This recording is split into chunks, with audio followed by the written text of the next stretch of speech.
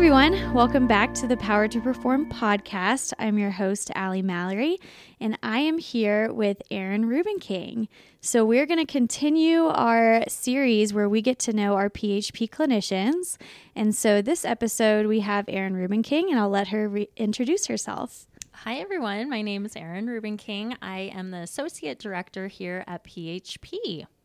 Awesome. Well, it's great to have you. I'm so excited to have everyone get to know you a little bit better. And so my first question for you is, please share your educational journey and how you got to where you are today. Yes. Well, I will say mine is probably very different than some of the other PHP clinicians. So I got my undergrad degree here at CU Boulder. So Go Buffs. I know. I'm a Buff through and through.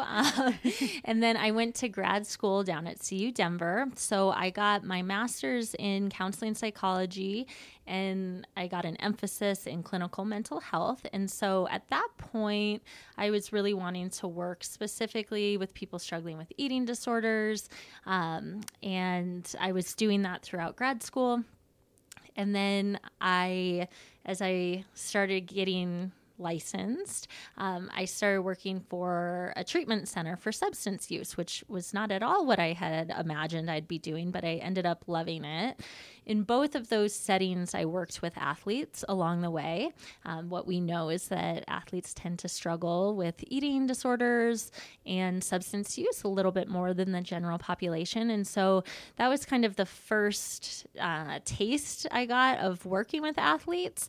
I had always been an athlete growing up, playing a bunch of different sports and then sticking with running.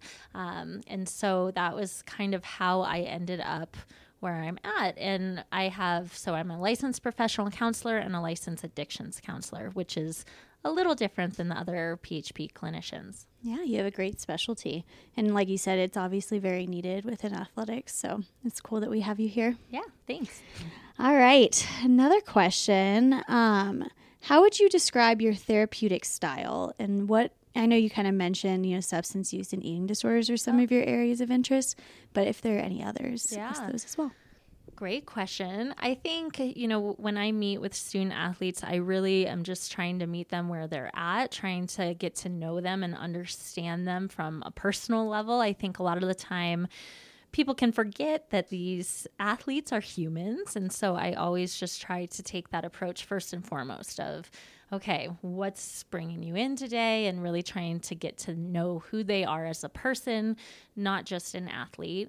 In terms of my therapeutic lens that I often come from is I use acceptance and commitment therapy quite a bit, which is really about making sense of the thoughts and feelings that you have. It's not about getting rid of them, but more of how do you start to have a different relationship with them. And so that's kind of the main lens, I will say, that I work through. But I think first and foremost, it's just getting to know people and trying to understand what they're struggling with. And then from there, we can kind of work together to figure out, okay, how do we get through this? Nice. That was a good explanation, too, of acceptance commitment therapy. So besides working with me, what's your favorite thing about working at PHP? Well, that is what I was going to say. So no, I mean, obviously I do love working with you, Allie. Thank you.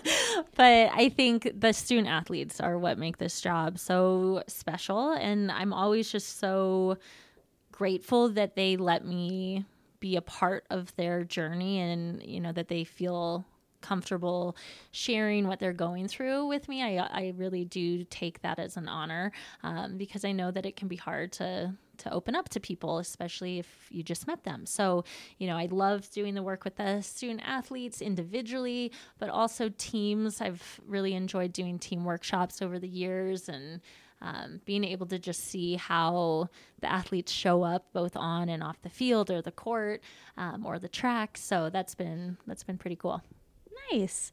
Well, to wrap it up, please share a fun fact about yourself. Oh my gosh.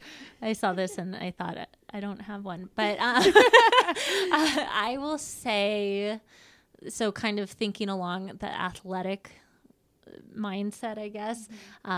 So other people might not think this is a fun fact, but I'll share it anyways. But Let's hear it. I did the Imogene Pass Run, so it's a trail run and it is pretty wild. So it's 17.1 miles.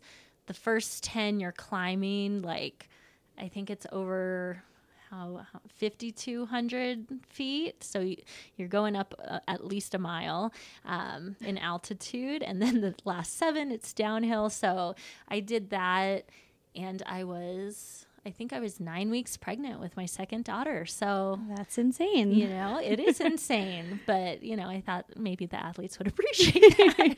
They should, because that's amazing. That was my first weekend here. Yes. And when I first started the job. I was probably limping. Yeah. No, it was amazing. I highly recommend anyone to do it. But please look at the pictures before and the elevation gain. Yeah. So good tips. Good tips. Well, awesome. Well, thanks, Erin, for being on this episode. I hope everyone learned a little bit about you and schedule with her. Yeah, come on in. I'd love to meet you if I haven't already. Yes. Awesome. Well, thank you. And thanks everyone for listening, and we'll see you next week.